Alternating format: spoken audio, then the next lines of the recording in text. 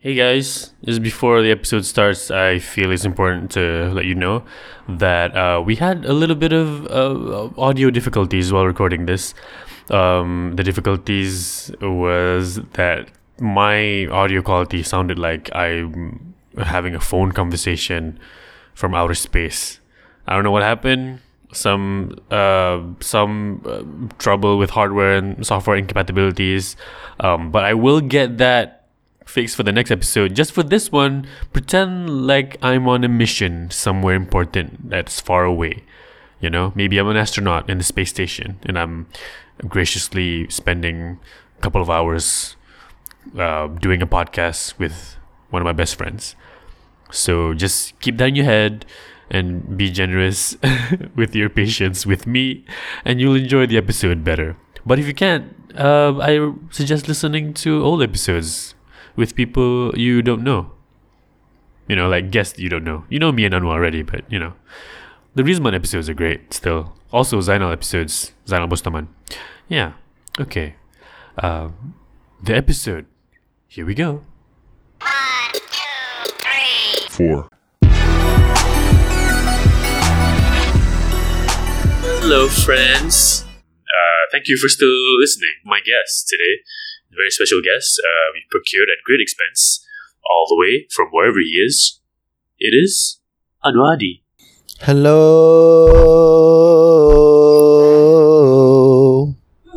Yeah, man. So, What up? how do you feel about this new long format? The Is format it of too the- long?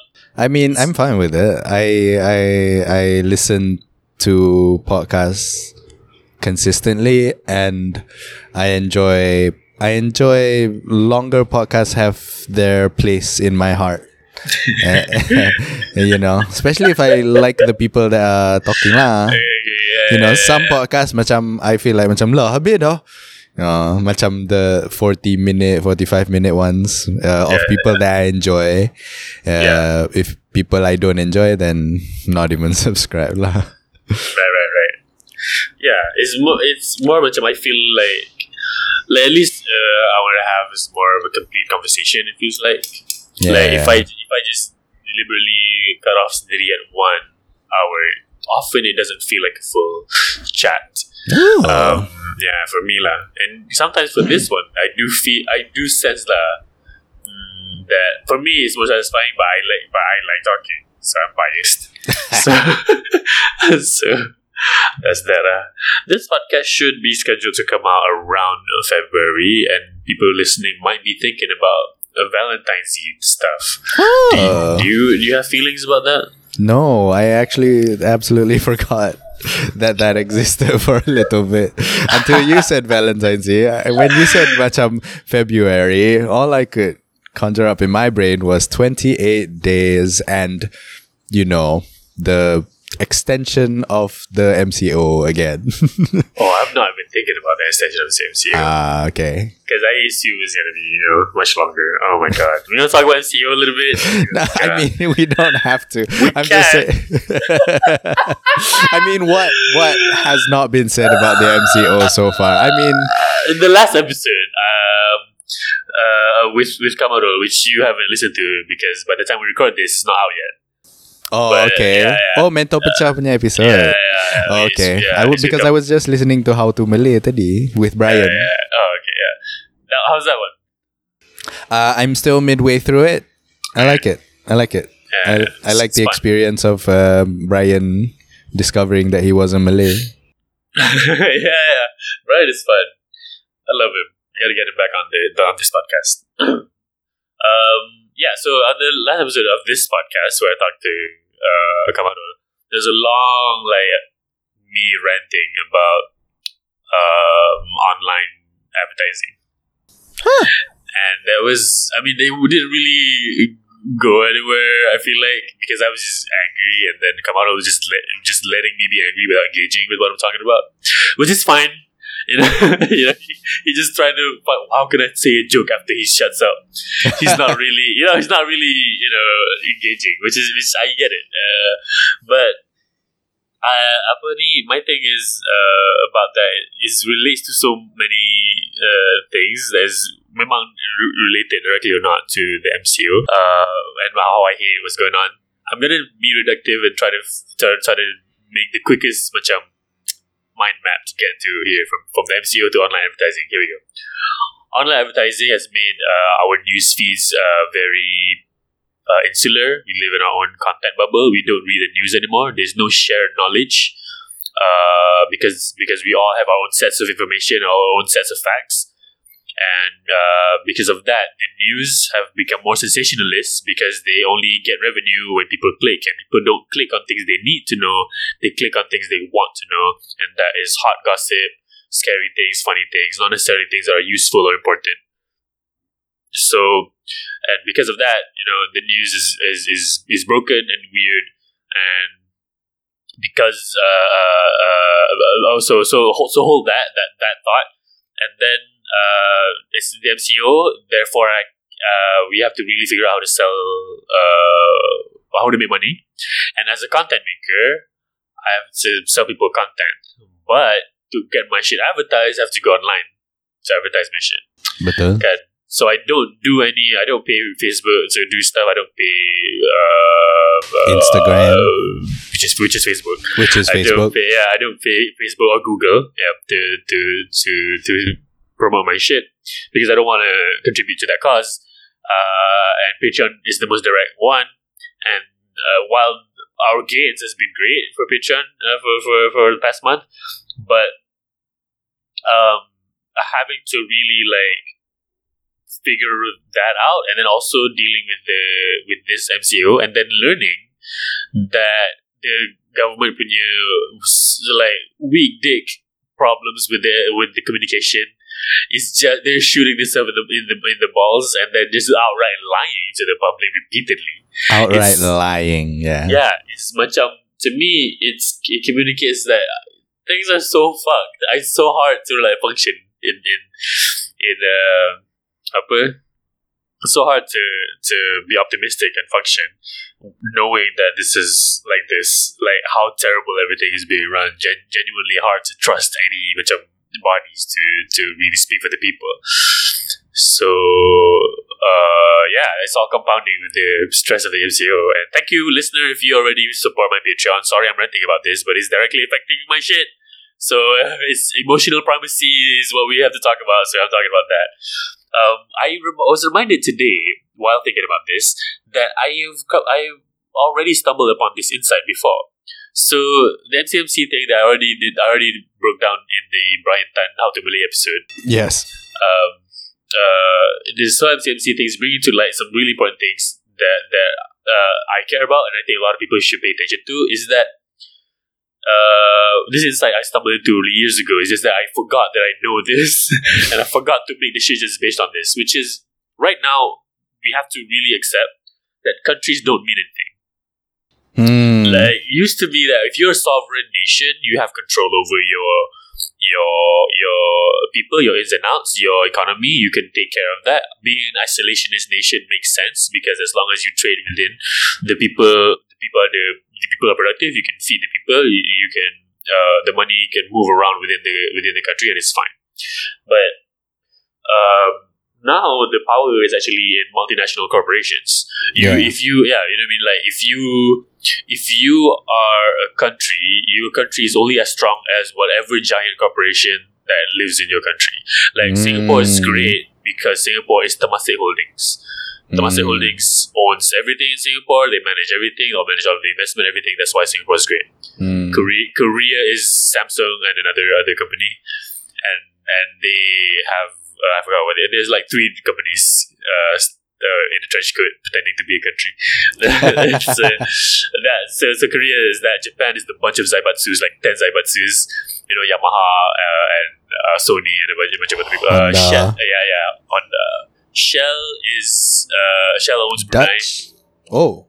Yeah. I mean, Shell owns a bunch of other countries as well, but Brunei is owned by Shell. That's why Brunei is fine. Oh. So Malaysia is owned by who? If you're not owned by somebody, you are. I don't know how heavy this word is to use, but you are slaves. You are indentured servitudes to whoever is giving you the most money. Yeah. Yeah, for that means we are not sovereign. If you as a person want freedom of movement, freedom of doing whatever you want to do, freedom of being a person fully and being able to be safe financially, you have to figure out. You cannot appeal to your country. You have to appeal to a corporation.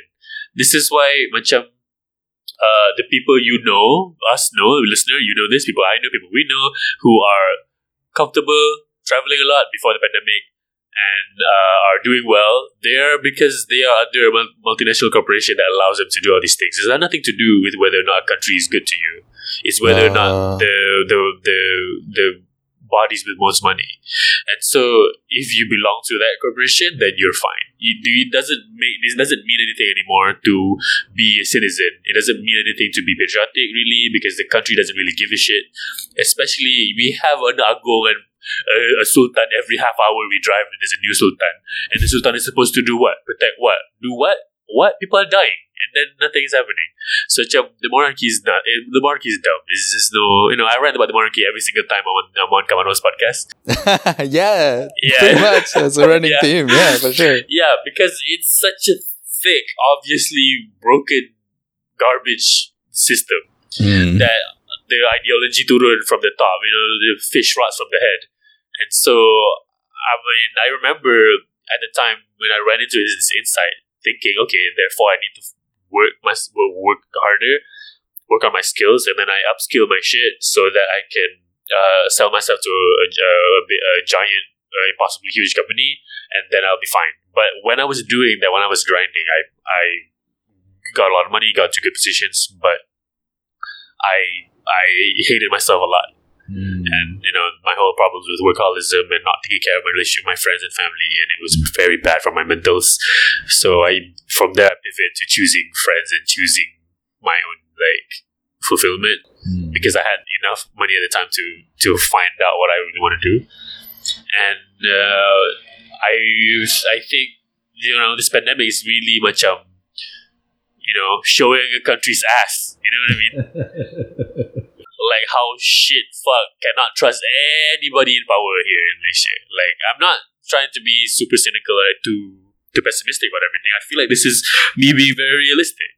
So, but people don't have pride in their work. I feel like that's another thing that is a little adjacent.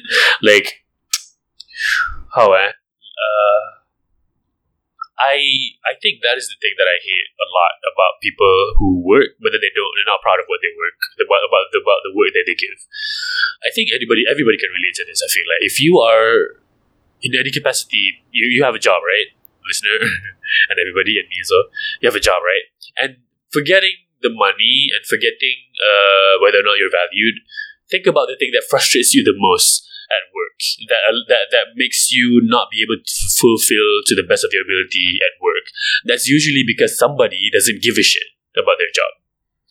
They're not thinking about the craft enough. They're not thinking about the quality of their work enough, and because they're not amanah with their work, they're not prideful of their work. The work becomes garbage, and people around them they care less and less. They care only about the money, and then when you care about money, you really can't fully win unless you are in the team that is always winning. Capital gets capital. So, you know what I mean? If you really want to win with money, you have to go to the big giant corporations. You cannot, pretend like you're all about the money and then still work in the government. That's always going to shit in your mouth. Yeah. So, that's a lot of ranty, angry things up top. But it's just... But we're getting to even rantier and angrier later. Don't worry. No, I'm just processing it as healthy as I can. I'm not trying to be negative. I feel like this is the realist position I can take. This is kind of optimistic. This is me going, okay, everybody, we're in the garbage can? Okay, good. Now adjust your moves accordingly. I have to tap into my old workaholic self and figure out which moves you did right and see if I can replicate that for now. So yeah, that a lot of that is in my brain. It's about as much as we want to believe that there's so much appeal to humanity when people complain about the government. You notice that they're appeal to humanity. Yeah, macam not even macam government, people who complain about landlords. Kan? Dia kata, you beli rumah, then you sewa this one, then you sikit darah. Don't you see how unfair this is? Dan tak kesian ke orang? Yeah, tak kesian ke orang. That's never going to be an argument that makes sense. You know what I mean? Why would that make sense? It's not the smart argument, no. It's not an argument that would make sense to the person who decided to do this. Yeah. But they are thinking of in a larger, much bigger scale than you. They might be thinking to escape escape the country. Yeah. Because they see a bunch of other bullshit that they are inescapably, trapped into. I have never worked with any company that is like larger than X amount. The number changes, but larger than X amount of employees. I don't know any company that can maintain their sustainability, their commitment to humanity, and their commitment to each other without eventually shaking hands with some dirty people and like greasing the wheels in a gross way. So that's why I'm on Patreon. I really want to be super honest with the people I work with, and I really like that we get more and more patrons. I mean, of course, but I also like being able to serve them and doing content, especially for them. It's the most honest way to do, what we're doing, I feel like. It is very honest. It's very direct. You're not the reward is for the people funding us. Their reward is mainly just whatever we have to offer and nothing else. Yeah. And so there's less of a power play there. There's less dirtiness. There's less ickiness, for sure. Yeah, and knowing that and like noticing how dirty and icky everybody is. You know what I mean? When I say everybody, I mean whoever that has to, whoever has had to be doing a putusan khas, kan? Like why? Oh man! I mean, you see the remix videos I did of Muhyiddin, but I've been trying to do Ismail Sabri stuff, but the dude cannot read, Like, I don't know if you've been paying attention to him when he reads from his notes. No, of course you won't. But ever. I get it. You are better with taking care of your brain. But I was watching it, and I'm like, there's so many things. First off, Ismail Sabri punya background like changes a lot. Like, that's fine to change a lot. It's fine. But I also recognize his shelf kat belakang. And there's a few times when it was the same shelf, but the stuff inside changes. And it's not books. It's not, I don't know, macam like tech or like gadget or something to humanize him, like a toy, like a child's toy or whatever. Okay. No, it's like a helicopter, helmet, like flags. You don't have flags inside your house. For what? What are you doing? Why do you have the Malaysian flag in your house? For what?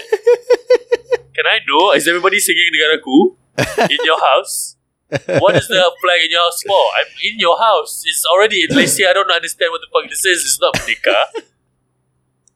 You are already the minister of whatever, and also you need the flag here. Can't you communicate with the graphics guy to put the flag of Malaysia in case somebody confuses you for someone competent? What?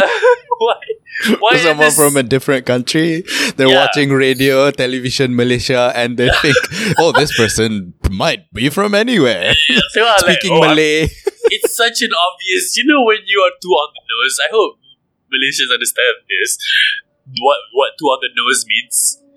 When something is too on the nose, it feels like, how do you describe this in Malay? Macam something is terlalu, what? It's not obvious. Macam like, terang lagi bersuluh, lagi berspotlight, lagi lagi laser, lagi. Whenever this is, there is a thing that's too on the nose like that. You must know, as a person who is an adult with a critical thinking brain, you must know that if something is too on the nose, it's bad because it means this person is treating you like a child. It's okay to be on the nose when you're talking to a kid because kids need to know what facts are, right? Kids are not supposed to be expected to understand nuance yet. But if there's a piece of communication intended for adults and then it's very on the nose, macam kami akan bertubuhkan jawatan kuasa integriti untuk membantah rasuah. But bro, come on, man. Isn't this fucking obvious that you shouldn't do rasuah in the first place? Why is there a Jabatan Integrity? What the fuck is this? Integrity is like an internal kind of thing you should have. It's like the honesty department. You know what I mean? Yeah. Like, why would I have an honesty department? Because everybody else is dishonest? That's like, you know what I mean? It's so stupid. Like whenever, I remember the little inklings of this when I was a kid. In school, kan dorang ada apa? There's like, there's the kebersihan thing, and then there's the keceriaan thing. Okay. Do you remember this? Like, I don't think it's a ketua kebersihan or ketua keceriaan, but I think it's a... Yeah, there is a macam AJK kebersihan, AJK keceriaan. Right. Okay. Yeah. So I know AJK kebersihan, that makes sense, but practically we need the space to be clean so people don't, there's no diseases, so that everybody's neat, orderly, is disciplined, good. Keceriaan is what? Keceriaan is internal. You can't develop ceria just by putting frillies everywhere. What the fuck is this bullshit? You are so acknowledging that the students are miserable because the syllabus is not dynamic. You know what I mean? God, you are so clearly failing when you say, okay, everybody, today, imagine, be serious about this. If you go into your office and then the HR goes, all right, today we're gonna have everybody be happy day. Everybody be happy, today. You're such a failure. You know what I mean? It's very dystopian lah. It's something that one would imagine happens in sweatshops or something. Macam weekly keceriaan half hour. Yeah, like it's the same thing as the guy. Somebody bring me the flags in the back, like 2 flags in the back. Like somebody art directed this. Okay, why? This is a time of crisis. You have to agree that it is. Therefore, be practical with your shit. You want me to make me trust you? Put books in the back about stuff you've been researching. But you can't put books in the back because my second point about him is he doesn't read his text properly. He really doesn't. Like, if you try to listen to how he says, his cadence is very off. His syntax lari, Like, he would say the subject of a sentence first, regardless of where the sentence actually is in the text. And then he'll correct himself in the middle of the sentence. What? Okay, so it's hard to pull out an example of this because I remember trying to edit it, and I have a version of his speech edited. It's so clumsy. Okay, so he is going to talk about the operations of Roblox. Okay, and then he's saying, okay, so he's reading it. This is how he sounds like live. He goes, he just finished a sentence, yeah. Okay. And he goes, kami telah membuat beberapa operasi di jalan. He does this repeatedly. Look, I can forgive this if you are casually talking. If you are like a person whose job is not to communicate to the public. Yeah. It's fine. Yeah. If your job is to communicate to the public, I expect a little better, but also you have text to read. Then read. Why not you? Just read the text. Tak boleh read the text. Why? Because you're too competent? You know what I mean? Because you're too good at reading. That's itulah. Like, I can't do it. It's not a thing. I hate it so much. He reads things before he reads them. Yeah, at least he can. When Braden speaks, it's PG, it's clear, it's so easy to edit and remix, and it's good. Yeah. What he says, we get to what he says, which is a lot of nonsense, but not nonsense. Like, it's like not useful. Yeah. But at least they're discreet, and I understand each sentence. With his Sabri come in and the way he talks, oh my god, damn it! How the fuck are you communicating to the public? Yeah. So, okay. Yeah, that all this compounding feelings why I hate this. I don't know if this approach is good. It's about this is the next thing now I'm going to talk about. Okay, sorry. Do you have any thoughts about that? I don't, because I don't watch any of the Perutusans. I think check out. You just don't care anymore. What's your feelings about how to deal with this? Are you actually making moves to leave genuinely already? I have been making moves to leave since I made the decision to resign as a teacher.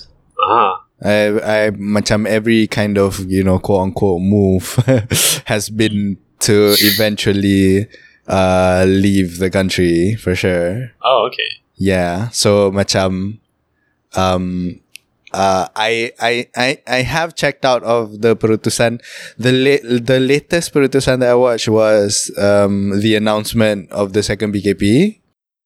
because that was a big one. Because I needed to know if I got any roadblocks to avoid, and also, but before watching that Purutusan, I didn't watch Purutusan for like months and months. I just don't watch it because I don't watch TV. When I was watching the Purutusan of the MCO 2.0 pun, I had to ask my coworker, can we watch it online? Is there a way to watch it online? Yeah, I only watch it online. Is it possible? Or do we need a TV? Do we need to go somewhere with the TV? And I no, you can watch it online. Oh, okay, cool. I didn't even know that was possible. Yeah. So I have definitely I don't keep up because I know what it'll do to me. Yeah, it's not healthy. For you, I don't do it. And whatever they say in the Purutusan pun, I'll get it through Instagram. 10-15 minutes later. Yeah. You'll get it from me lah. Yeah, you get it from you. You'll DM me. It's one of the few things that everybody pays attention to anymore. Similarly, the point of insular news feeds where nobody has the same information. That's one of the few things everybody pays attention to in this country, at least. That is true. Yeah. So, all right. Oof. Okay, great. I haven't really seriously been trying to make moves to leave because when I was performing regularly on stage, I felt hopeful, stupidly, Naive. Yeah. Now I'm like, oh man, I see the ceiling of the what I can achieve here often, usually, and I think it's I always thought it was the craft thing. Like, if I need to be better, I go to the best person who can do this here, and then I see them, I watch them do stuff, I'm like, I can do better than you. And, it's my arrogance. Not always healthy. But, it's been so long since I looked at somebody doing something I want to do, and me feeling like, wow, that looks amazing. I want to be good at that, and I know it's going to take me a while. I haven't thought like that. I thought about that. I haven't thought that about something or somebody here who are based here in a long time. Too long. Yeah, you talk to me all the time. That's why you don't get inspired. All the time. I talk to you all the time. What's that? No, like, you know what I mean? Like, before I was like, oh, this guy's really good at stand-up. And then I get good at stand-up. And then I'm like, okay, I get it. And then this person is really good at improv. I want to do good. But then, okay, I'm okay. I got that. I think I know where the ceiling is. And then I see everybody hit that ceiling. And I'm like, fuck, man. There's bigger places. There are more places to go. There's bigger things to do.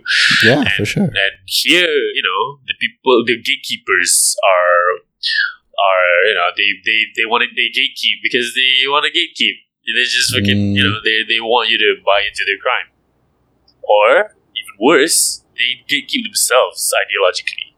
They tell themselves you can't do this in this country. I've heard that the first day I got a job outside of uni.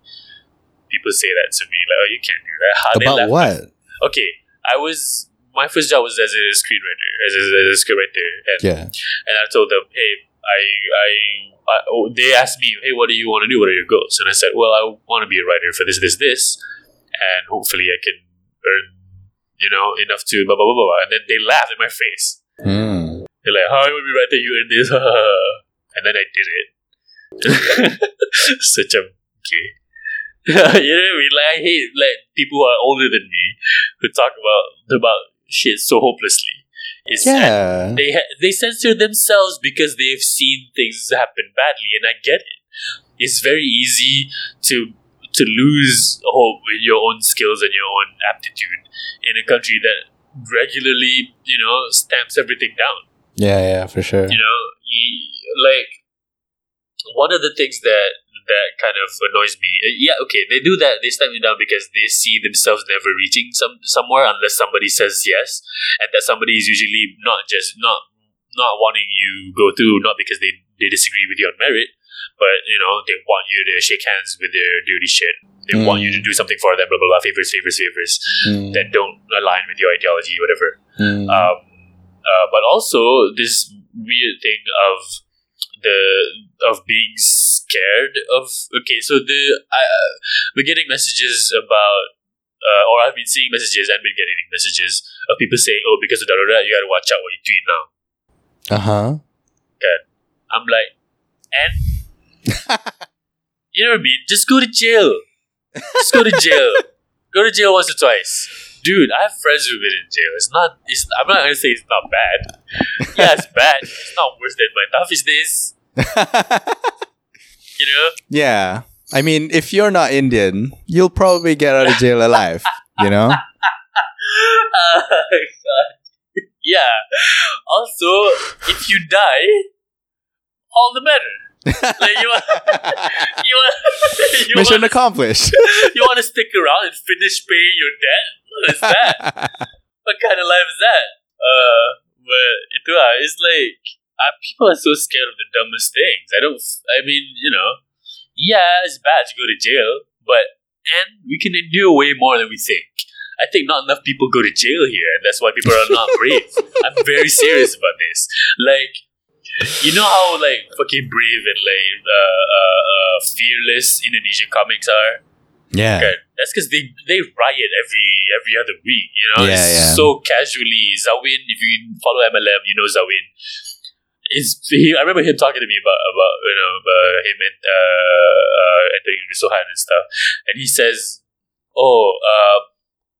kaki polis di muka tu dah biasa. No. So I'm like, yeah, okay, I get it. Like, if you have that, normally that is just how people use influence and big talk to keep you shut up. So just let them do it and talk anyway. I feel like people are too scared. I don't know what the fuck. I know people who don't work with me, but in certain ways, in a certain capacity, because of the stuff I put online. Such okay. And what? What is everybody afraid of? I don't get it. Okay. People who say, okay, I got a family to feed and whatever, feed them. You know what I mean? Feed them less. That's gonna happen, you're not gonna die. What do you think Ramadan is for? We talked about, you want me to rant about Ramadan, because I already talked about Ramadan in first episode of season 3 or second episode of season 3 of this podcast, where I really like that we have 1 month of every year to remember that we can survive on a lot less, and so to remember that, to not be afraid of that. Yeah. Don't be afraid of taking risks that maybe you lose status, lose money, lose positions, because that is nothing for the price of your actual ideology and peace of mind. Whatever decision you make sure it's with a clear conscience, because if you are right, you will be right until you die. But if you say, you just follow whoever the money is, then the fuck are you? What are you doing? So, okay, yeah, I think we can close that one. Sadaqallahul Azim. Hey, this is becoming a little too politically charged, maybe, for the listener. I don't know. Are you guys okay with that? Let me know in the comments. Okay.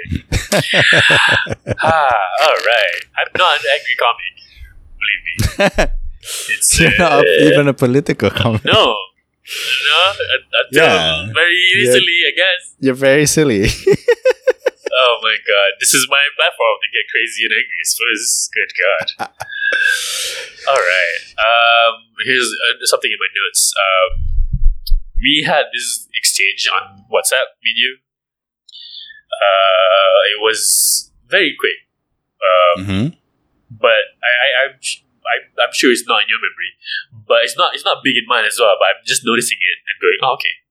And making a note of it, and then seeing how this particular form of exchange happens with other people juga in my life. So, what were you doing? You did something, and I made fun of it. Oh, you ordered Happy Fresh. Oh, yeah. Yeah, you ordered Happy Fresh. And then I said... Happy Fresh is a grocery shopping service, online delivery service, where you can shop for groceries and then they send it to your house. Yeah. So you told me you shared a screenshot. Hey, I'm making this. I'm like, oh, that's nice. Then we talked a little bit, and then I went, wait a minute. You live like 10 footsteps away from Tesco. Yes. And I'm like, yo, and I started clowning you, like, yo, fucking, what the fuck is this? And how was much of a baby you want to be in your life? And you're making this kind of money now, you don't wanna open the window to say hi to the Tesco person. For them to hand you something right into your palm. Yeah, and I was making fun of you a lot, and then you started defending your choice. Yeah. And then I was like, but I'm not really attacking you for making the choice. I was just seeing the absurdity in that and playing in that space. And because we know each other enough, like I was like, no, it's cool. And you're like, sorry for sounding defensive. No, it's cool. It's all right. And then we moved on. But I also know that with other people, I understand how they can feel like I'm attacking them. Because I find so much joy in the surface level absurdity. Yeah, you know what I mean? And I would sooner like latch onto that and play with that than I pay attention to how somebody feels when I do that. so I'm not attacking you. These are just my opinions. So when somebody makes a choice and I say, and I'm making fun of it. It's the choice I'm making. The choice is separate from them, but people do take their shit seriously, And, yeah. And I have to be like, now I'm like, oh damn, I gotta pay attention to when I do this. So, but this is where I get the reputation of being a dick. This is where it's from. Somebody will come and they'll wear long pants for the first time. And let's say, and I'm like, wow, you can afford pants now. This guy, oh wow, you can afford the second half of your pants. Yeah. And I'll just go in. Oh wow, what happened? Finally, your mom allows you to let you go to the H&M on your own now. Oh wow, amazing. Roasted. Yeah. Now when you cross the street, you don't have to hold your mom's hand. Good. Big boy now. Nice long pants. And did you tie your own shoes too? Yeah, tie your shoes too. Yeah. Prove it. And so it's like I'm just having fun because it's silly, but I also have to acknowledge that it's just my goal is to just be silly, and also not just goal really. My whiskers latch onto that, and then I like silliness. And sometimes people get kind of self-conscious when when they see that they're doing something that might be perceived by other people as absurd. I did not know that this is did not know. I'm not fully aware of how other people can be so negatively affected by me laughing at something that is related even slightly just to them. Yeah. Like if I just make fun of their choices, they're like, oh no, my status. How would you react to somebody clowning you like that? I get that. Dude, I've been clowned since I remember. That's the only kind I know, of but how do you deal with it? So I now have to reckon with the fact that when I was a kid and I get clowned like that, I remember feeling deep shame and being unsupported. Ooh. Yeah, because I was a kid. I needed to be supported because I don't know how to do anything. Of course I wouldn't know. Like, why are you making fun of me for not knowing this? I literally was never taught this. You know what I mean? I was never taught to wear the long sleeve pants. Yeah. So when I was a kid, if people make fun of me for that, of course they're gonna cry, be sad about it. But if I'm an adult, I should be able to defend my own choices. Like, okay, so now if people clown me about that, if I get defensive, I'll try to play a game with them, If I'm defending, I'll be like, well, yeah, man, okay, if I was doing Happy Fresh and I live next to Tesco and you make fun of that, and I'll be like, well, you know me, I gotta get my shit tight, I can't be bothered to always go out Tesco. I'm not made of Tesco's, and I'll say, I'll play a game on the other side, like, oh yeah, okay, Happy Fresh is just, you gotta get on my level. I don't even wash my own ass. I sent somebody on Kalkin to ass washing services, And then, yeah. Exactly. Why you have this convenience and not use it? To go for the man. Kan. Why shave your own pubes? Yeah. I mean, the services are out there. Yeah. People have jobs. They're- I'm giving people opportunities to earn money.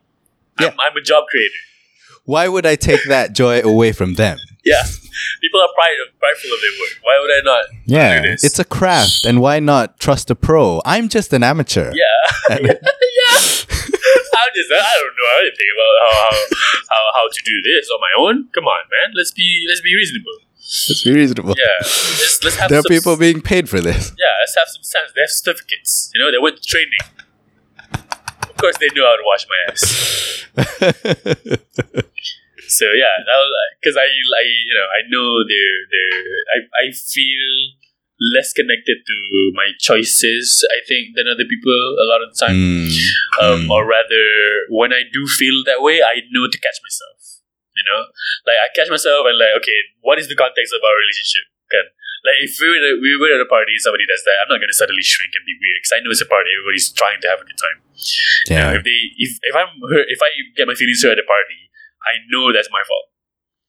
Oh. Regardless of whatever happens, they can do the worst things, but they are at a party. I can infer that maybe they intended to ruin the party by saying some hurtful shit. That might be what they did. But it's a party. Nobody goes to the party to be a dick, and they also, you know what I mean. So I'd be like, okay, all right. In this context, in this context of the situation, I know not to take this to heart and react in the moment. Similarly, if somebody is genuinely trying and somebody's just trying to have a conversation, if they accidentally run into areas where I'm prickly about, I know to be all right, okay. Just address it calmly and then move. Just like that WhatsApp lah. Like I also know I caught myself when you started defending yourself instead of playing game. I was like, right. No, I didn't mean to. It's fine. It's fine that you do. I just, I like it. I like it being silly. And I think I also said I would use HyperFresh too if I can afford it, and if I want some certain things that they get Tesco, I get it. So yeah. So I feel like a lot of the interactions with me lah, people go, oh, why?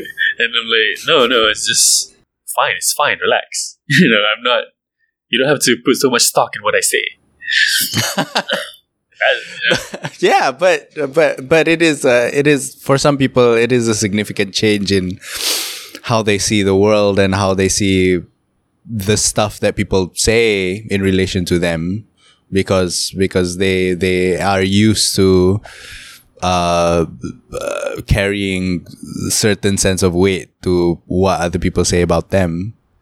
So macam to let that go is a bit of a process lah, kan? I understand that, yeah, for sure. Like that's why I'm like, I'm noticing that and trying to like be better with how I disseminate criticism. If it's not just that happens when I'm critiquing somebody. It's just when I say something funny, I need to know where this funny is from. That's already something I'm already doing.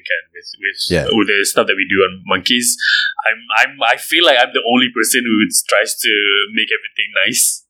You guys would go to like places where I'm like, come on, guys, we can't keep this forever. We gotta people listening to this out of context, say this joke.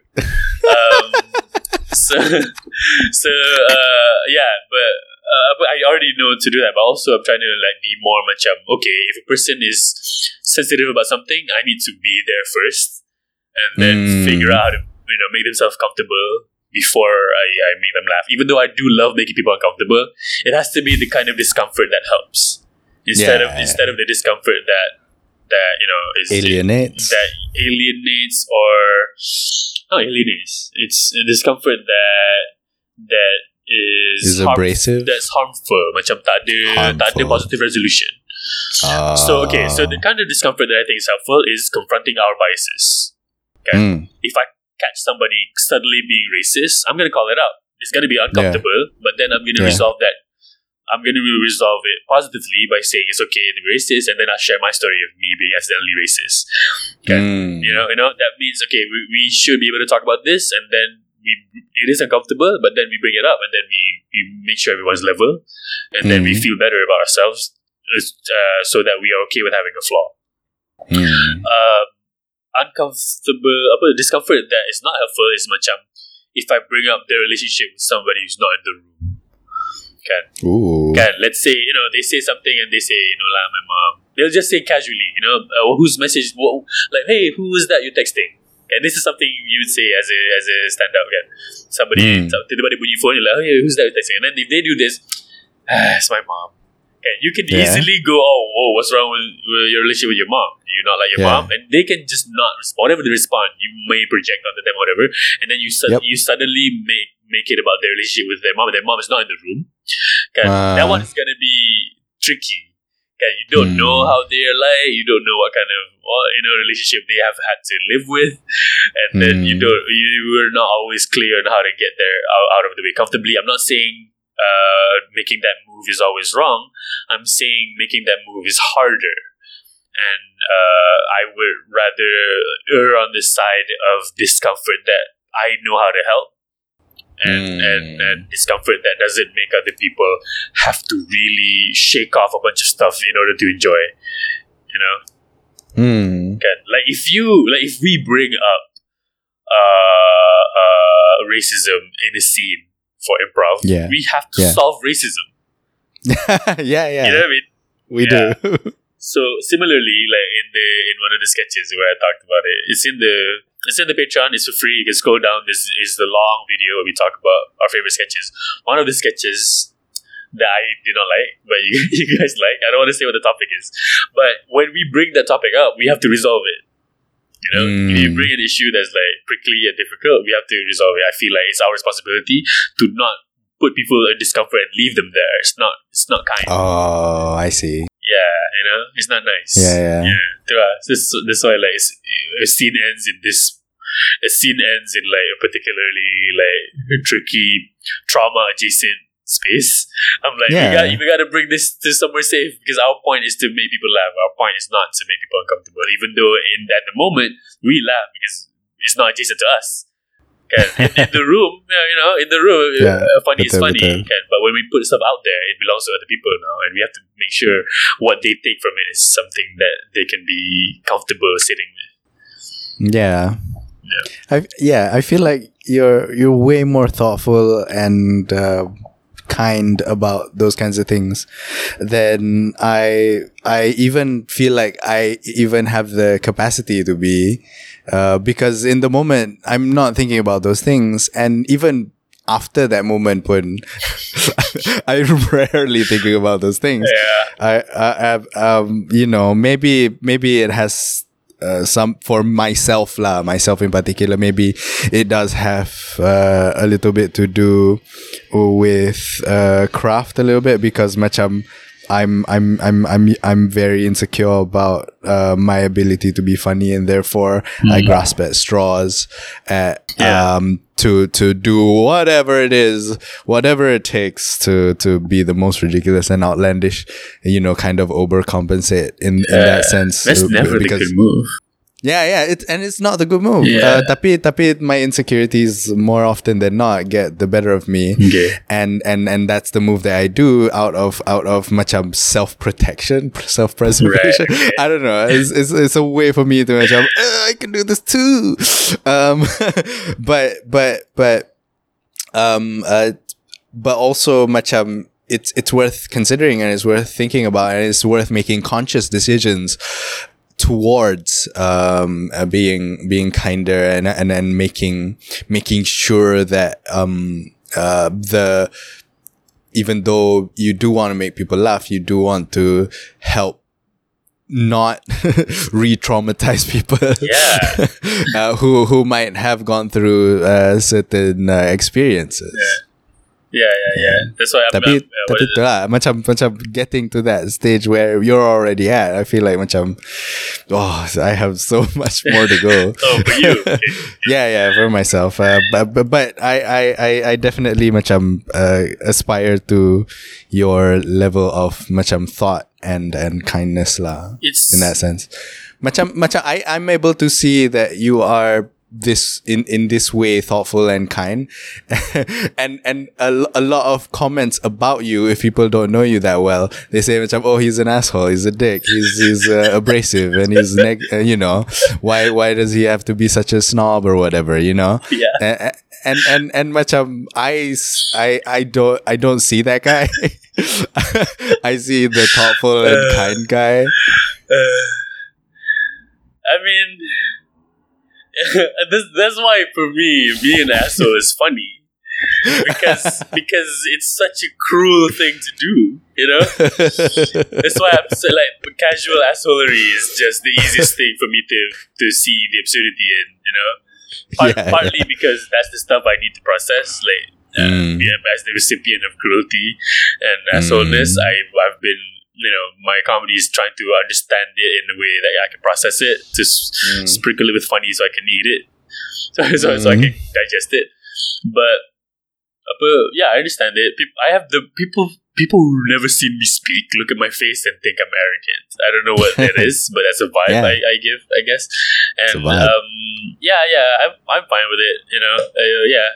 It's fine because being an asshole is fun. You just dismiss a person's life entirely. Like it's so patently absurd, the idea of being an asshole and not caring about people's feelings. It's such a cruel thing to do, monumentally cruel. I find a lot of humor in being mean, and it's easy for me to get into meanness. But yeah, I mean, I'm not all the way. Also, because of that, I also am genuinely. It took a long time for me to even be this kind, and I don't even think I'm that kind. Really, it takes a while for me to. I don't feel thoughtful or kind. I want to. Well, you would say that. I want to try to be that, but it's hard. It is hard. Yeah, for it's sure. a thing I have to remind myself to do. So somebody who's actually kind and thoughtful wouldn't have to think about this. Yeah, I do have to okay. Oh, so okay, all right, okay, just okay, all right. So don't punch her in the teeth. Okay, all right. I'll play along. Consciously. Those are the rules of this game. So it's So that part. Why did we talk about that? Is it because something cruelty? Jokes. Happy Fresh. Yeah, Happy Fresh. Yeah, that thing. So like, I have to be aware of what kind of silliness I'm leaning onto, so that I can be managing it, and then like. We like things to. I want to be silly nice, like the thing that we talked about. Yeah, silly nice. Silly nice. The niceness is the harder one to deal with. For you, the fun thing about improv, and I think the easy thing, is not to grasp at jokes and find ways to be silly. It's to me the easiest way to be clearly funny is to just emotionally engage with whatever absurdity that happens. That's it. Just honestly engage with it, and then things will be funny. Like, the funniest character you've done is the formula is one of them is the kidnapper punya assistant, because you are just a guy trying to do his job, and you came up with you made this choice of I already did this thing to help, and which is, if you think of a bad guy, we think of them as being desperate and as being, either really desperate or really, really like organized and like skillful. But you're in the middle, like, it's my first time.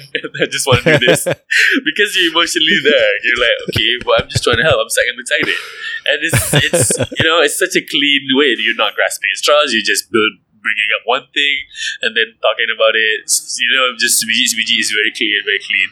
The little thing about M&M's, you were concerned that the M&M's are expired. And that's in the car. Yeah, that was really funny to me. Just because you were honestly engaging. No, wait, but it's expired. That's not what's important right now. Similarly, whenever a character is in a position of power, in our sketches, in our Mental Pecah lah, in our Pimple Monkeys punya sketches, whenever a character is in a position of power, and then somebody asks some stupid question, engaging with that question honestly and emotionally directly is always the funniest thing to me. when when a kid is confused kenapa Cikgu Mahanum dah habis beranak baru dia longgar.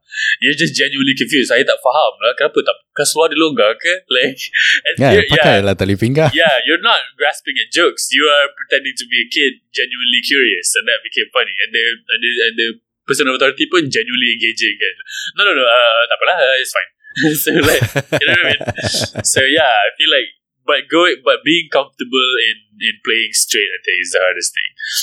Like, I think macam this is kind of macam inside baseball a little bit, but I think we should, whenever we get to macam IRL practice again, practice runs again, I think macam some time I would like it lah. I don't think we should do it, but I would like it if we just try to just do a scene, but absolutely not be funny at all for like a length of time, and just be earnest and be honest and respond sincerely and macam know what that feels like and develop that muscle a little bit.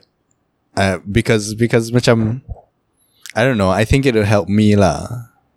Yeah, because you notice us land punches and you're like, yeah, I gotta do that as well. You feel like, yeah. I mean, it's the insecurity lah. It's like, I'm not contributing. Have you seen this? Okay, you know the Four Yorkshiremen sketch. Nope. I've not seen it. Okay, so it's the Monty Python sketch where four people are talking about this is the sketch that I patented my Atuk Pakai Smartphone sketch on the Mental Pecah YouTube channel, where they're all drinking coffee. They're like, who would imagine us now? Oh, they're all drinking wine. Who will imagine us now drinking this Chatelet, eh? Back then, we would be glad with a cup of tea with no sugar, no cream, and no tea. And with a cracked cup and all. Oh, cracked cup, you're lucky to have a cup. So they started to be like one-upping each other, but it's all absurdity. Yeah. So that sketch was redone by a group of four people.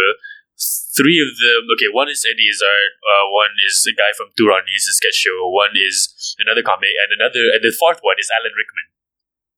Alan Rickman? Who's not a comedy actor. Comedian, okay. So the thing that makes Alan Rickman the funniest is because he does not try. He's just in that character, very loudly proclaiming things as if it's so serious, and it made it hilarious because he's not trying. You know what I mean? So as long as you understand the scene, as long as you believe that the scene will be funny because of absurdity, you'll be okay. You know, because the actual human reaction to absurdity is to dismiss it.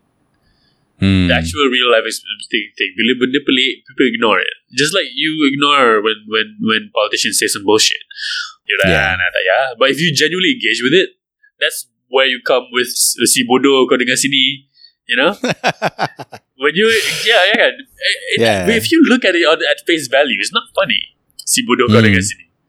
But it becomes funny because she's reacting to something absurd, which is the rule that, what is it based on? Does it the virus sleeps at night?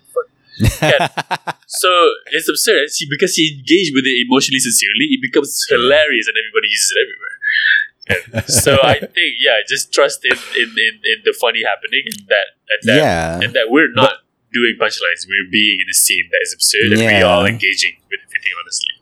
But it is also kind of macam, for me, it's about developing that muscle memory lah. Macam to just depend on my head to remember it is tough, and I feel like macam in my insecurity takes over way too easily.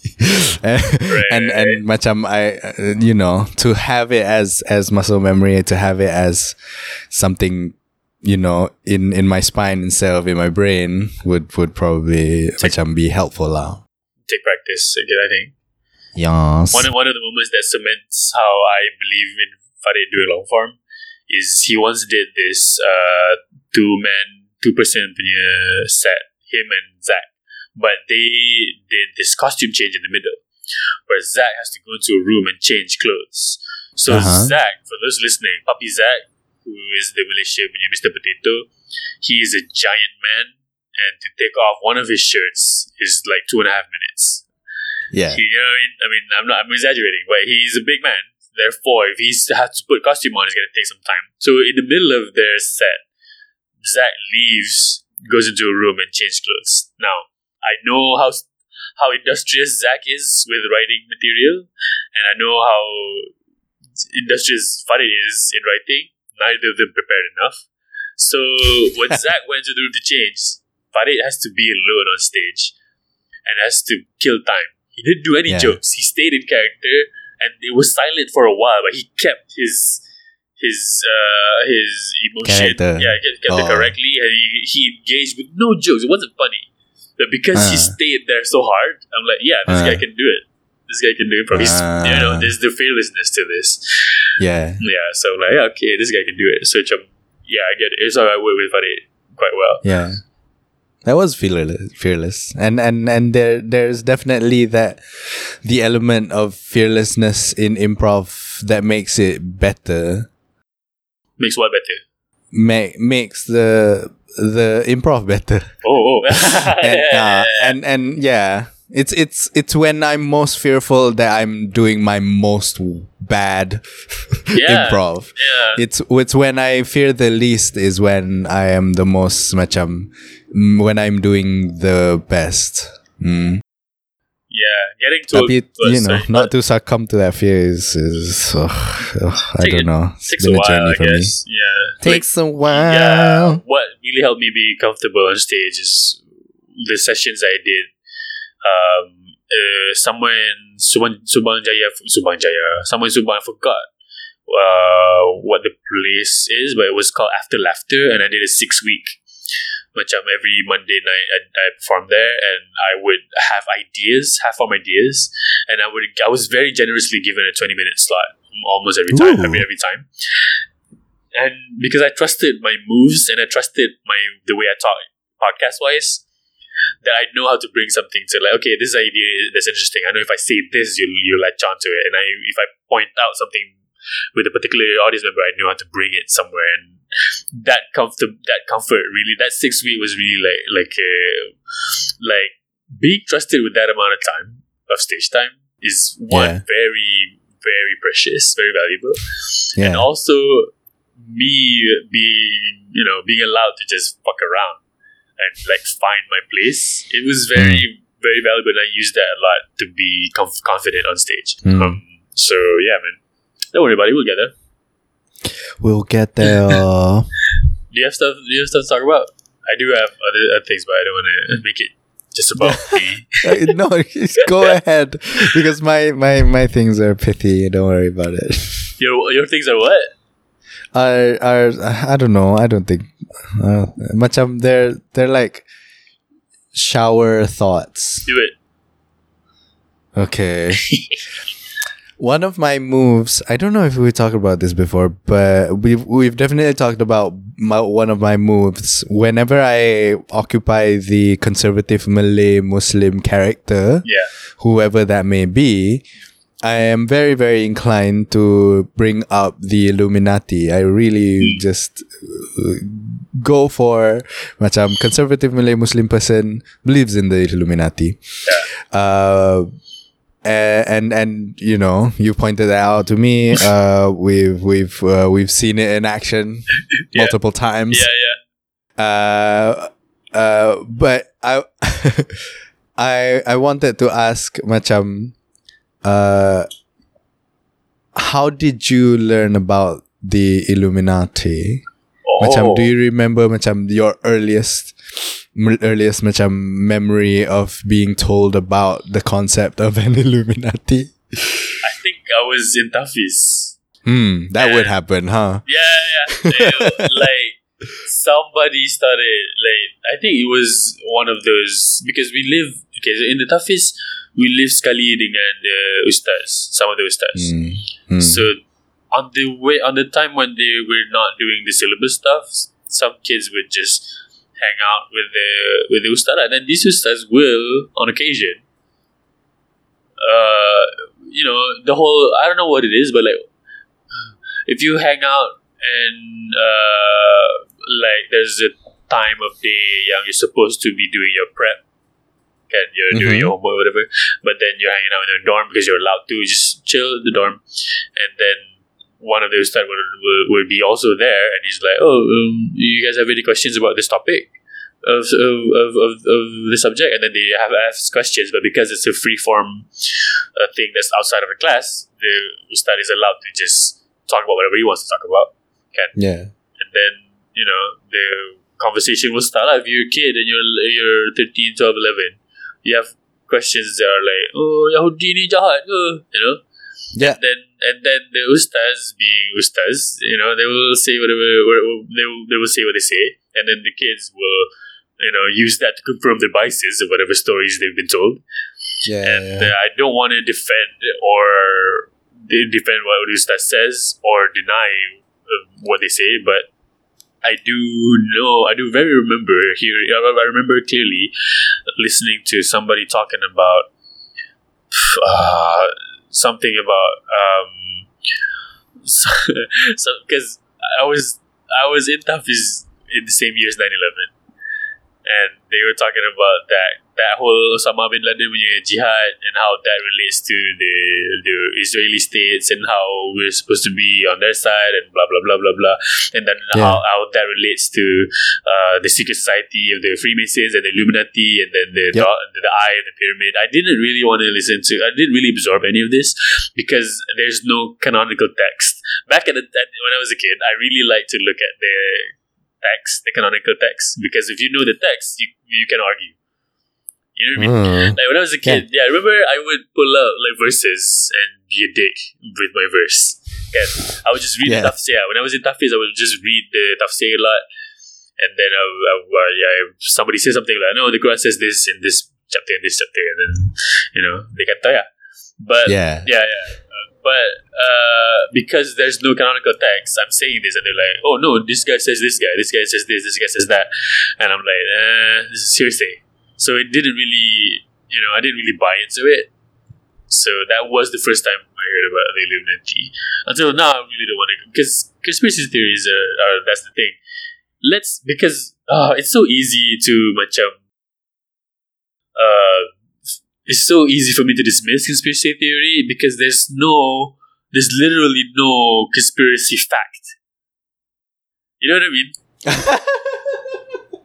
Like, if there is actually a conspiracy fact, it would be stuff that is macam obvious. You follow the money, you follow the propaganda, you find it, Sugar is bad for you, but then all the people who promote the studies of that sugar is not that bad is all funded by sugar companies. Okay, obvious.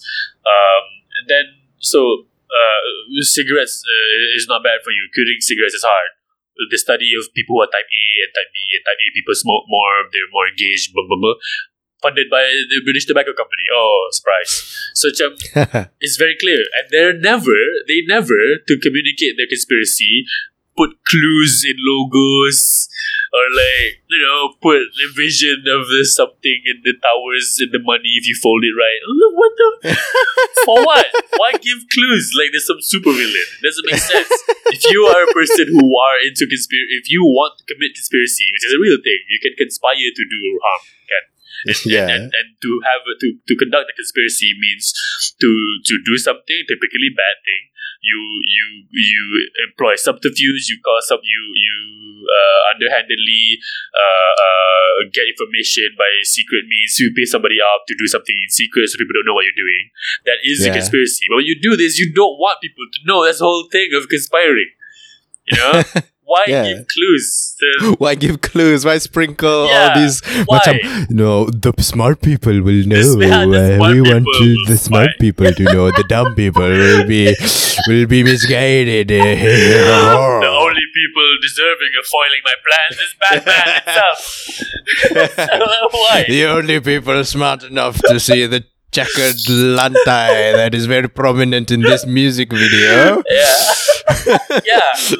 For what? And also, I remember as a kid, I like imagery and symbology. Like, I would draw little symbols and shit because I like symbols, and I can very clearly imagine somebody much older than me liking symbols and using them in their shit just because they like symbols. What's wrong with symbols? Symbols don't live. They don't have a, the reason Ibrahim alayhi salam breaks all the idols around the Kaaba is not to prove that Kaaba is the one true idol. No, he could have destroyed the Kaaba as well and made the same point, which is the idolatry is wrong. There's no such thing as a symbol having power. You have to believe in yourself. So people don't know that lesson. People walk past that lesson. They're like, oh, the lesson is the Hajarul Aswad is the correct one. That's why we have to kiss it. Bro, where is your tawhid? Come on, man. God is formless. Just freaking think about this for a bit. So, yeah. Yeah, that's my earliest awareness of the Illuminati. You asked this because you remember. Interesting. No, I don't. It must be very recent. I remember macam sprinklings of propaganda here and there lah. Yeah. But you mentioned 9/11 and betul lah macam that kind of kicked off.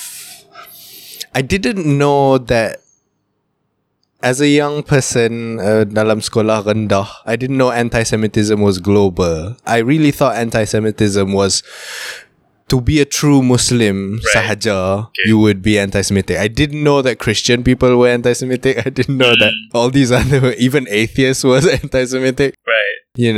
I didn't know. I thought it was just part of the identity of being a Muslim person. You had to be a Jew hater because in the Quran, the Bani Israel are the chosen people who have been disgraced, blah, blah, blah. And I, it was very early on that my first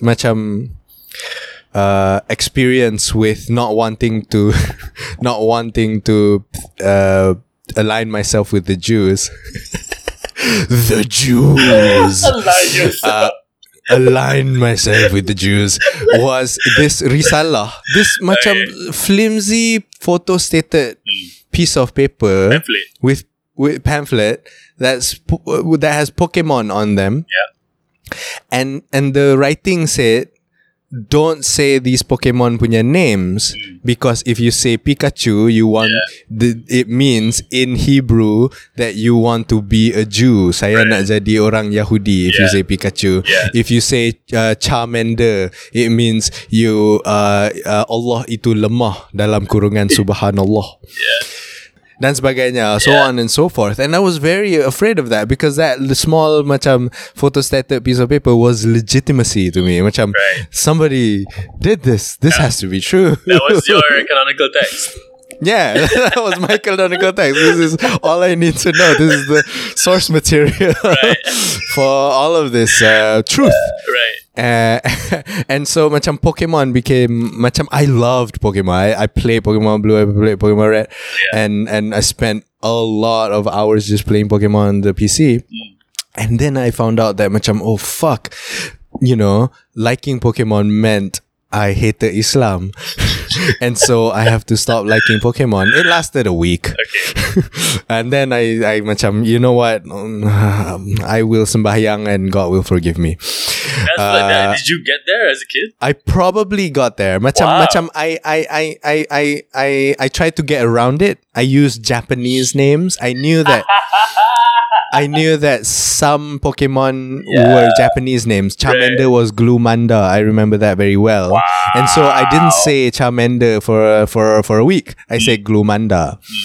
But then I think I got to the conclusion that Allah can forgive me kot. Wow. I think that was my conclusion. I don't remember what my conclusion was, but after about a week, I kind of fell back into my Pokemon loving ways. And then after that, another brush with Illuminatism was the song Aserehe Harehe. You know that song? Yeah. Last Ketchup. Yeah. Do you know the conspiracy theory about this one? No, I didn't know. No? No, I Okay, don't know. so my friends from another class, I was 13. It was 2003. The song was blowing up on the radio. Oh my Everyone was God. doing the dance. Oh, everyone was singing Asarehe Harehe. Yeah. It was everywhere. Yeah. And then a friend of mine, Shafiq Mustaqim, shout out Shafiq Mustaqim, he told me that sebenarnya perkataan-perkataan yang dia nyanyi dalam lagu tu, orang Sepanyol pun tak faham apa yang dia cakap. So sebenarnya they are speaking subversive languages where if you translate it, maksud dia benda-benda yang tak baik lah, benda-benda yang macam puji syaitan or whatever it is. But I don't remember what exactly they were translated to, but definitely macam benda-benda yang membawa dosa besar lah. Right. And so I dropped that song. Macam I discontinued my, albeit mild consumption of that song. And so macam whenever it came on the radio, I would change the radio station. Yeah. I deleted all my Last Ketchup tutorials. And that was the second time. And then the third time was the biggest time, was when I was in my late teens already. I watched a video series called The Arrival. Did you watch The Arrival? Video series, no. Video series, yeah, it was on YouTube. I don't know, it definitely seemed macam ripped from somewhere else. I don't know where it was ripped from, but it was called The Arrival series, and there were multiple videos, and they basically just basically macam argue for the existence of the Illuminati and why they're bad, and teach the viewer about the symbolism of the Illuminati and why they're evil. And ada kena mengena dengan Ya'juj Ma'juj, ada kena mengena dengan Dajjal, and the end of times, as it were. And all of those things, and it made me macam kind of really, I was deep. Bukanlah deep, but I really believed it. I drank the Kool-Aid. I definitely fell for all of it, hook, line, and sinker. And it took a while for me to macam dismiss it, because it took a while for me to encounter other people who saw it as ridiculous. And once somebody in my life, I don't know who, but once that person said, "Oh, that's ridiculous." And then macam, "Oh, yeah, wait. Yes, that is ridiculous sebenarnya." Why didn't I think it was ridiculous? Why did I think it was correct? What? I didn't even consider it being ridiculous. Now that I have, it is. And I can walk away from this. That didn't take much. Yeah, it didn't take much. It's just macam a click. But, I didn't have people around me to kind of point out that absurdity. Nobody around me gave me those kinds of critical thoughts. Yeah, man, this is why I really like doing comedy a lot, because hopefully whenever we lean onto absurdities, the whole point is to notice them. What you do with absurdities is another thing, but like noticing it is important, so we know when disorder is happening, so we know when some unjust thing is happening. The more I hope, the more people listen to comedy, the more people are comfortable with discomfort and uncomfortable ideas. The more they can notice that, oh, actually, this is kind of silly, or they sort of sharpen their whole critical thinking and going, oh yeah, wait a minute, it is silly that this is happening, so that they can reject something or like take action against something that they see that is wrong. Okay. Yeah. In some ways, my toughest teachings helped me not buy into all of these conspiracy theories, because I've heard all of these stuff second or third hand. So that at first it was a canonical text thing.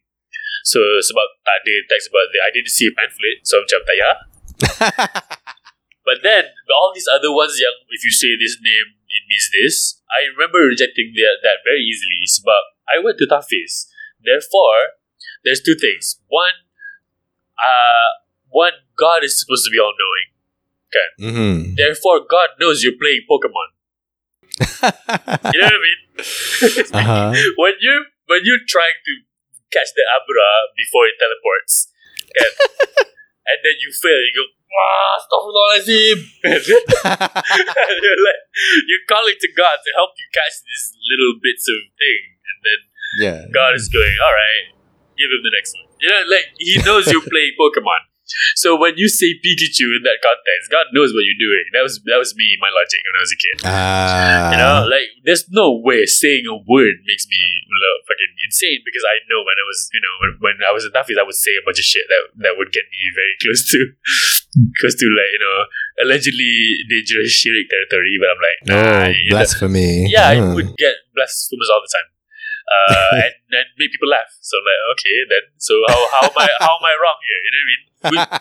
If all I need to do is mooch out, then don't worry, I'll mooch out at the end of the joke. I'm mooch out after the laughter dies down. Yeah. So that's it lah. If that's all it takes, So I know that doesn't mean anything. One. And another thing is, I was in Tahfiz. Everybody, with no exception, was supposed to be memorizing the Quran. Therefore, everybody was supposed to be learning. We know a lot about the fiqh.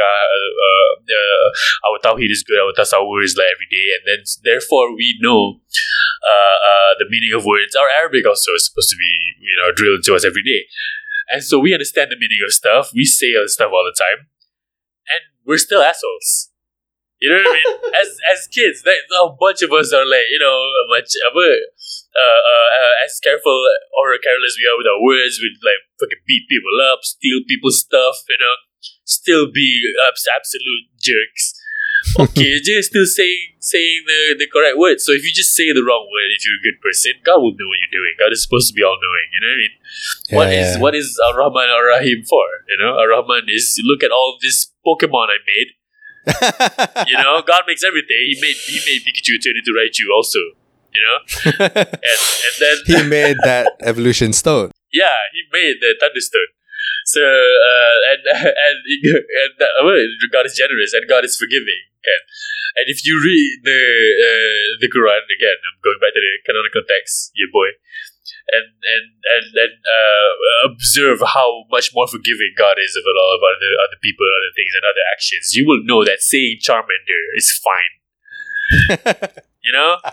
That people so so easily there's two things about law that I think people are, I'll say, Malay Muslims, that we as Malay Muslims collectively have a problem with processing, which is the thing about law, halal, haram, sharia law, is that there's two things about the law. One is the spirit of the law, and one is the text, the letter of the law. So in the actual judiciary processes, I'm being very reductive. Also, I've never studied law, but the purpose of a lawyer is to follow the letter of the law, because you're trying to defend somebody who might be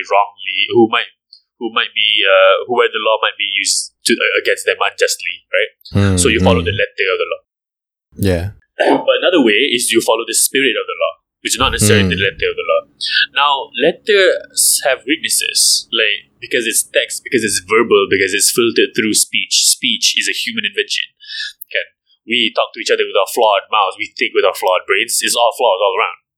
So text is already a problem. I also know that text is a problem because my philosophical readings, Derrida is my boy, and he taught me literary analysis and how text is the incompleteness of text.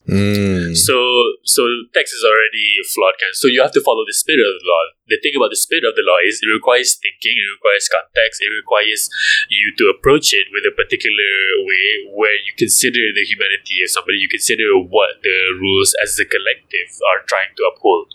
A lot of the rules that was brought down in the Quran at the time were very egalitarian. They're very much the purpose was to uplift people who were not give a fair shake to everybody. The Baitul Mal was a very important establishment of everybody punya riches should not be to the only rich people. We have to distribute. The zakat system is important. The puasa system is important for instilling discipline and rigidity and humility. So you follow the spirit of the law, you will understand that a bunch of these little tiny text things are all a bunch of nonsense. It shouldn't really apply to your day to day. You should learn that the spirit of the law is more important to follow, and the spirit of of a lot of the rules and ideology of Islam is actually very macam encouraging freedom and being a person fully. Like, how is it that you, as a Muslim, you know that slavery is wrong, even though in the Quran tak pernah cakap pun. The Quran does not say slavery is wrong tau. In the Quran, they tell you how many slaves you can keep, which slaves you can fuck. It's in the Quran. Okay, Al-Mu'minun ayat 6. Okay, so it's a real thing. But they never said that slavery is wrong. But you know in spirit that it is wrong, and therefore we know it's wrong. We don't have slaves anymore. Okay? So that one you know. But then all these other things you need to follow the letter lah. You need to macam all these weird faraid laws that are not fair to the women of the family. All these weird laws about you think you have to say the word in a particular way, or all these things macam you gotta calm down, bro. Just it's so easy to be Muslims, but make it hard on yourselves because you don't do the fucking learning. When you told me the whole Illuminati stuff, what reminded me of you reminded me of one of the other ways that I started to see things in a different macam, I don't know, expand my brain a little bit as far as conspiracies go, and especially this part about the letter of religion versus the spirit of the religion is George Carlin punya stand-up. Oh. Yeah, George Carlin has this bit I still remember, which is about where he's talking about swearing on the Bible. But he thinks the act of swearing on the Bible is kind of silly. Yeah. But the Bible is just words, and if words don't actually live anywhere, it's text, it's ink on paper. So he's saying, what if the Bible was upside down? Okay, is it wrong now? What if the person has only one hand, therefore he can't use his right hand, use his left hand, touch it, does that make it disqualified? What if the Bible is something he cannot read? It's like a different language that he speaks. And then does text mean anything to him? And then what if the Bible has pages missing? What if it's an upside down the Chinese Bible with half the pages missing and the guy has one hand? So he's doing all these experiments, saying that the letter and the text and the aesthetic and the cultural activities of a religion is a lot less telling of how a person is punya values, systems and ideologies are, and it's more in their character. Okay? It's such a common saying to say that don't really believe the Muslims. You love the religion. You should love the religion more than you love the Muslims. The Muslims suck. The religion is good. Okay? So what good is the religion then? If the Muslims all suck, okay? The fuck? How is the religion helping? Yeah. If the people who follow that religion suck. Yeah. Why do you say this proudly? Bagus lah. Jangan ikut Muslim, tapi Islam bagus. Islam is not a thing. Islam is expressed through people. All of you suck. All of you. Then what good is the religion? Then what is the religion doing? That was the point. What is the religion trying to do? It's such explicitly making people who suck. Okay, if you're listening to this, I hope you understand that whatever religion you have, just be a good person. That's really the point of that. I do have one thing to say about this time of the year, which is the Valentine's times. How do you approach it? I don't. I have never engaged with Valentine's Day. Earlier in my life, it was because I believed it to be wrong as a Muslim to sambut Valentine, haram. And then moving on, I have just seen it as a consumerist type made up holiday so that people buy stuff. And so macam I don't want to drink the Kool-Aid, but I try to make an effort. Macam it's the argument that people say against apa ngomongnya tu? Mother's Day. Every day is Mother's Day again. So I approach that to Valentine's Day juga lah. Macam any day that I am able to express my love to the people that I do, that I have the opportunity to, I do it.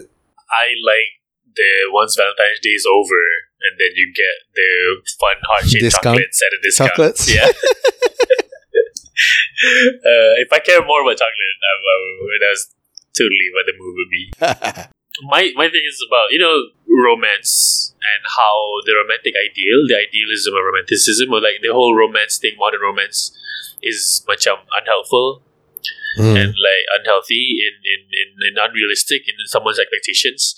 Because this is related to the thing we talked about offline, where people are on Twitter trying to they're very macam, I want a boyfriend, I want a girlfriend on Twitter. And how you feel about that? Like, my thing is, whatever it is, you gotta figure yourself out first, bro. This is very unhealthy that you feel like having one partner is gonna fix all your problems. Like, you know what I mean? So I forgot the guy. Even if you don't believe that sebenarnya, expressing it many times in that way has to affect you somewhere. Yeah, it must be. In that direction. It must be. So, they would say something macam, oh man, my day is not good. Well, I should have a girlfriend, then it would be better. No, dude, that's not. Nope. That's not how emotions work. That's not how your day is going to be. It's not how life works. It's not how life works. And I think the same way that people who watch a lot of rom-coms and Disney movies about romance and stuff excuse their perception of a healthy relationship, is the same way that people who watch a lot of porn view sex unhealthily. You know what I mean? Yeah. Like, both of them are equally like a gross representation of what a healthy actual thing is supposed to be. And I think we should stigmatize people who watch a lot of Disney and romantic comedy as much as we stigmatize people who watch porn, A lot of porn? Yeah. Oh, will you watch a lot of Disney? Dude, are you sure? That's not realistic, right? Lulu, he bought an entire cinema for her to and propose at the baseball stadium. This is toxic, right? This is manipulative, right? This is manipulative, exactly. That was what I was going for as well. It's not healthy, man. The guy doesn't like it. Look, the guy doesn't like it. Watch carefully. He's not into this. like the same vibe as if you watch porn. Like, no. I'm watching romantic comedy. Listen, dude, we all do it. Yeah. I just don't want it to be unhealthy. I don't want you to bawa in real life. That's what I'm saying. I see you tweet about it a lot. Come on, man. There's kids following you. Then they follow your example. Macam mana? I see all these romance books you buy. Do you need all this? Yeah, people who retweet a lot of macam romantic sendu tweets should come with the, dalam bio dia patut cakap NSFW. Yeah. That is the actual DS account. Yeah. Like, that is the your dark side account should be, your dark side is that you believe in romance so much that you think it will solve your problems. Yeah. No, don't do this. Don't do this. Don't do this. Yo, siapa yang nak teman I voice chat, and then they get voice chat, and then there's a lot of emojis and a lot of hearts, and like, oh my god, it's gross, it's vulgar. Don't do this. Censor yourself.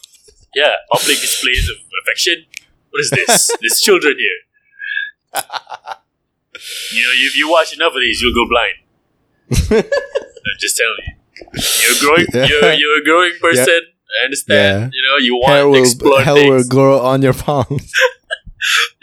There should be like somebody was, so you're on the internet. How do you protect your kids from watching The Notebook?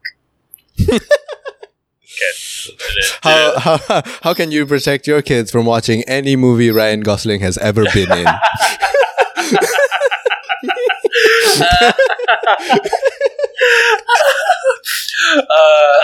When you just watch a thing, and then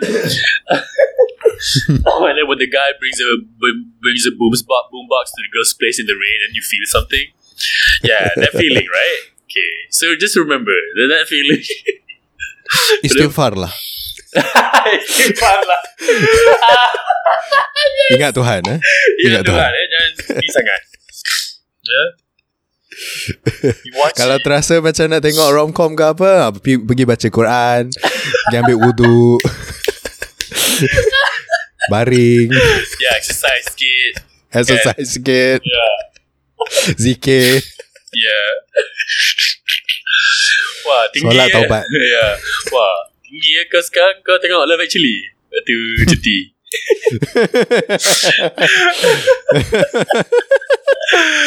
Bro, CD Pink ada bro. CD Pink. Oh, ini baik punya. Ini Korea punya. Ini Korea punya. Ini banyak bagus Ini punya. banyak bagus Ini punya. Korea punya. Ini Korea banyak punya ada, Hindustan ada, Hindustan ada. Anime ada. anime ada.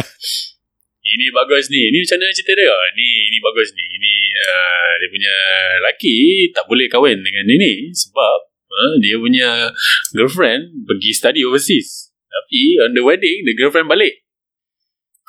Yo. The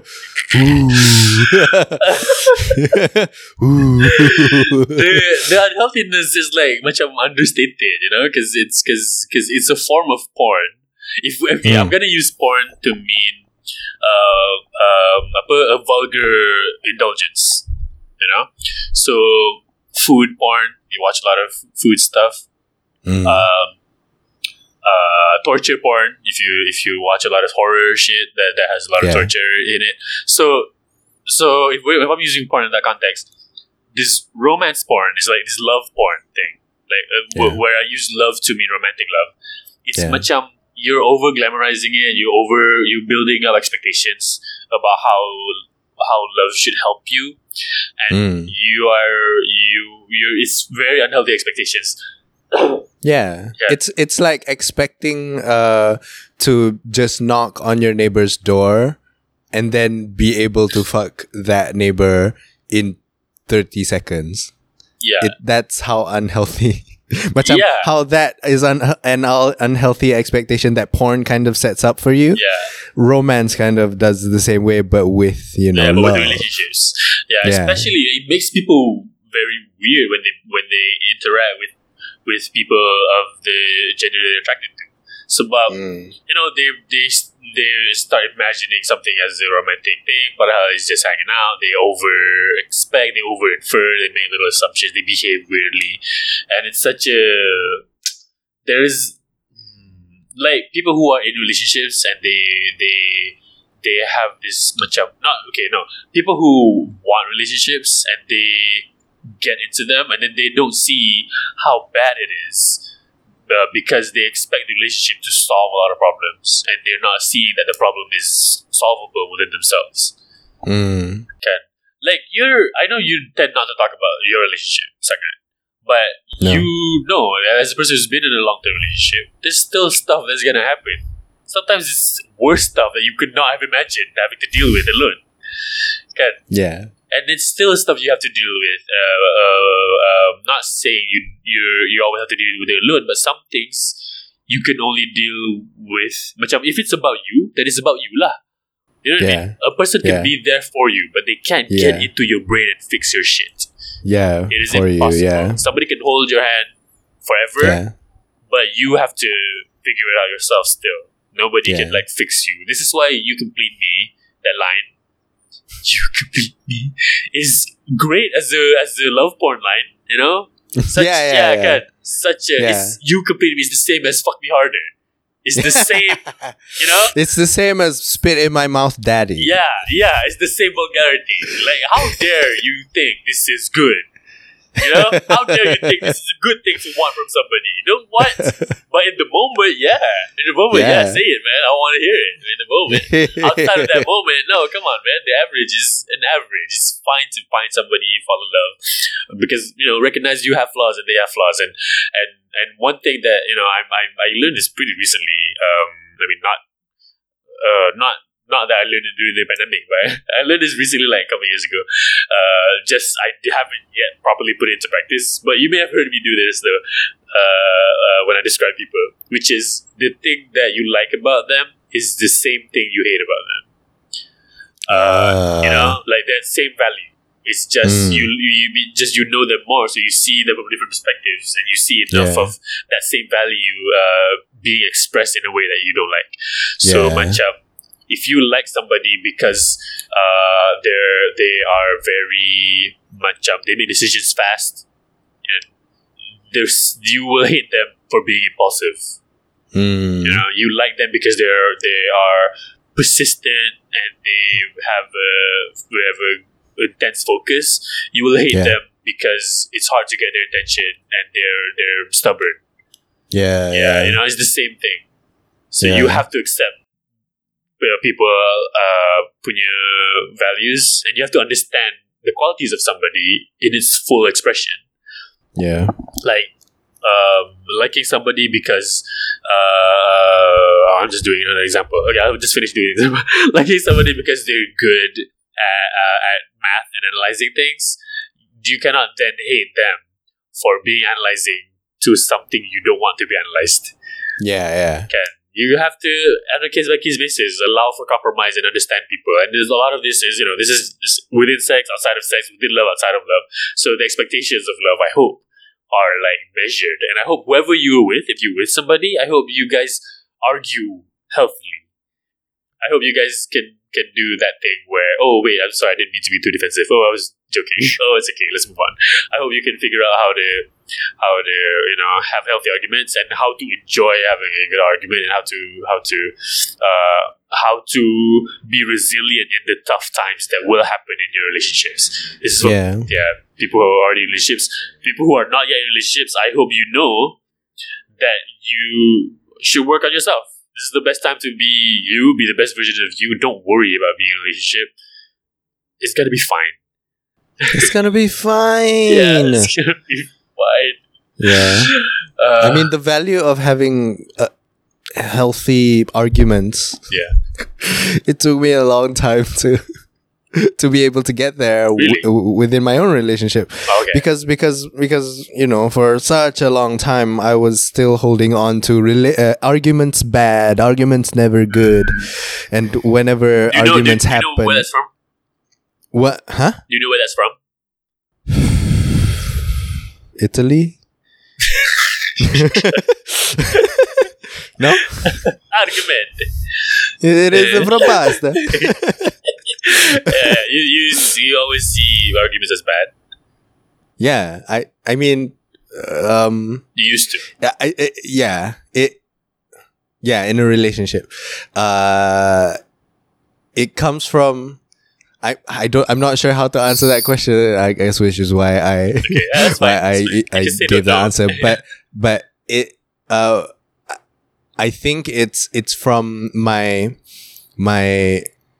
insistence or my obsession with wanting to be liked by people, and macam having an argument with people sounds a lot like not being liked by a person. To you, or feels a lot like not being liked by the person that you are arguing with. Right, that's how you feel that. That's how I feel. And so for a long time, I was like, every time we argue, I was like, fuck, now is the time that they are going to leave me. And I just need to be ready for it because they don't like me anymore. Right. And macam it took me a long time, macam even into being a married person pun, this was still a thing I had to learn. Which was macam healthy arguments exist and then a way to go through a problem together exists and effective arguments can be had. And so macam I had to learn that, my significant other had to learn that, and macam it's great that we were able to learn how to do that together and macam help each other through learning process. Macam for sure. I kind of think that I kind of married too young. I feel like macam I married at a time when I wasn't supposed to be. But I was there in your wedding. happening. So hearing you say this, I'm like, oh shit, should I not have showed up? No, you definitely showed up. At the time, I definitely wanted to be married. Yeah. But now looking back, macam no, I wasn't ready. I've been very fortunate that I've been able to learn how to be a useful, a healthy person in a relationship down the line. Macam I'm very lucky that I've been able to learn how to be better, and my wife has learned how to be better. You know, the longer that we've been married, because I can easily see macam us just getting worse and worse and worse and not learning how That to could be have healthy. That could have happened. That was very easily a road that we could have gone down. But macam we both kind of were open to learning how to make it work, and we did, luckily, I feel like. Yeah, man. I mean, for me, I can't have a functioning relationship with somebody. I can't have a particularly fulfilling relationship with someone unless I argue with them a lot. That's my thing. I don't know if you know, but like one of our first conversations was an argument. Because, and that's me. It's my fault. Nothing to do with you. Because that's how, I know, listen, if you're listening to this and you're like, how do I get Moses' attention? First of all, don't. But I'll answer it anyway. Just start a fight. Start a fight with you. Yeah. If I don't engage, that means your whatever you choose to fight me with is like lame, or like I don't like how you argue. But if we can find a rhythm of arguing, then I'm willing to ruin the next couple of years with somebody just for just to have good arguments. I remember that's how I fall into people. Yeah, sorry, what? Yeah, I mean, even when you kind of vehemently disagree with that person. Yeah. Oh, okay. Yeah. Interesting. Well, macam a person is absolutely macam 100% for cakes and you are 100% against cakes. Okay, so if they are ideologically against it, like if our ideologies don't match, if we don't have shared values, then we can still be good friends. But I will respect the argument more, because if we have good arguments, we will both be able to see the other person's side. That's what I believe in. So I consider it a really good argument if I learn a lot from their perspective and they are willing to learn a lot from mine. So yeah, it's very I don't share a lot of values with a lot of people, and I do share values with a lot of people. What I mean is, whenever we argue, it's very easy for me to see their side usually. Yeah, and when I disagree with somebody, it's often, if I disagree and then don't talk to them as much, is because the way they argue, and that shows me what kind of person they are and how they view, how they present their ideals and what kind of values they hold. That I'm like, oh, okay, we're several conversations deep into this topic, and this is how you choose to present your argument. Again, okay, all right, then I'm gonna do a check mark on my brain and then just not talk to you about this, because this is not gonna be fun. So like that lah. Yeah. Okay. Valentine's Day, the celebration of romantic love, great. It's just for me, I tend not to talk about it. I don't know how healthy or not healthy it is to not talk about it. The last time I have mentioned this on the podcast, I do say that I feel not quite good to do this, because it's about it's about things happening now. The same way I don't talk about how my relationships are with my parents, really, on this podcast. It's about it's happening in the moment, and I can't step away from it, really, because I'm part of it, and me talking about it might affect that. That's why, I can talk about things and affect it if it's not so close to the bone, I feel like, but because it is, so I try not to. So I guess that's my problem, and how I view things, and why I'm fine with not doing a tweet about Cari Jodoh on Twitter. Like, what is that about, man?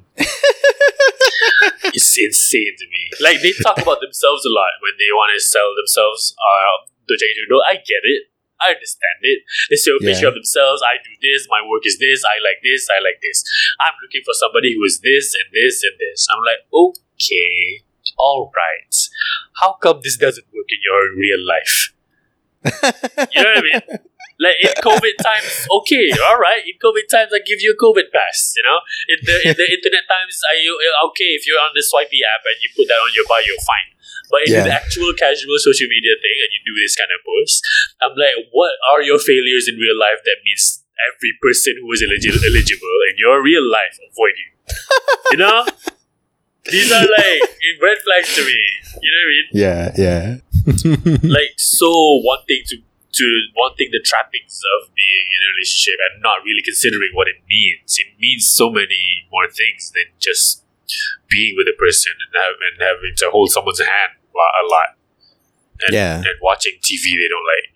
You don't like. You know? Yeah. And I'm like, going to expensive restaurants. It's both a lot more and also a lot less. Yeah. Kan? Yeah. At the same time, yeah, for sure. Yeah. It's like, both a lot more and a lot less, yeah. Yeah, it's like, okay, it's like this.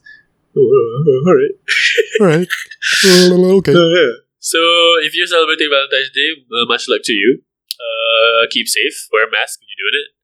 And yeah. Wear a mask down there. Yeah. Wrap it up. Wrap everything up. Wrap everything up. You know, sanitize. Take a temperature. And all that other QR code before inserting. What? Scan. Yeah. The contact tracing thing is important, of course. Yeah. You don't want to be the person who in front of your house the sanitizer and then like you know what I mean? Like you swipe to somebody and then you go to someone's house. Yeah. Yeah, you're like, hey, you imagine, come over. And then you come over and then there's like a logbook. Ada banyak orang. Ada banyak orang. Yeah, orang panggil orang. Somebody leaving like, okay, is it my turn now? Kena ambil nombor, tekan ambil nombor. 6172. I would say it's wrong for this to happen. If this is happening in your life, I'm just saying, be safe, you know? Be safe. Yeah, because it's about your safety it's about your the end of the day. Yeah. Alright. Any other thing we need to say before we wrap up? It's already past the time you wanna get up. No, I don't think I have anything to say beyond the Pinball Monkey stuff lah. Which is teeing me up. Which is going to our Patreon. We do funnies over there. Pinballmonkeys.com pinballmonkeys.com/Patreon. No, that is the wrong one. Patreon.com/pinballmonkeys. We put up weekly audio sketches over there. You can sign up to be a Patreon over there. If you want a sample of an hour and 40 minutes of what it sounds like, you can go to Spotify, search for Pinball Monkeys, the album Semua on the Spot. Available on Spotify and Apple Music and Pandora and Deezer and Dozer. Dozer? No, it's D's and Do's. Yeah.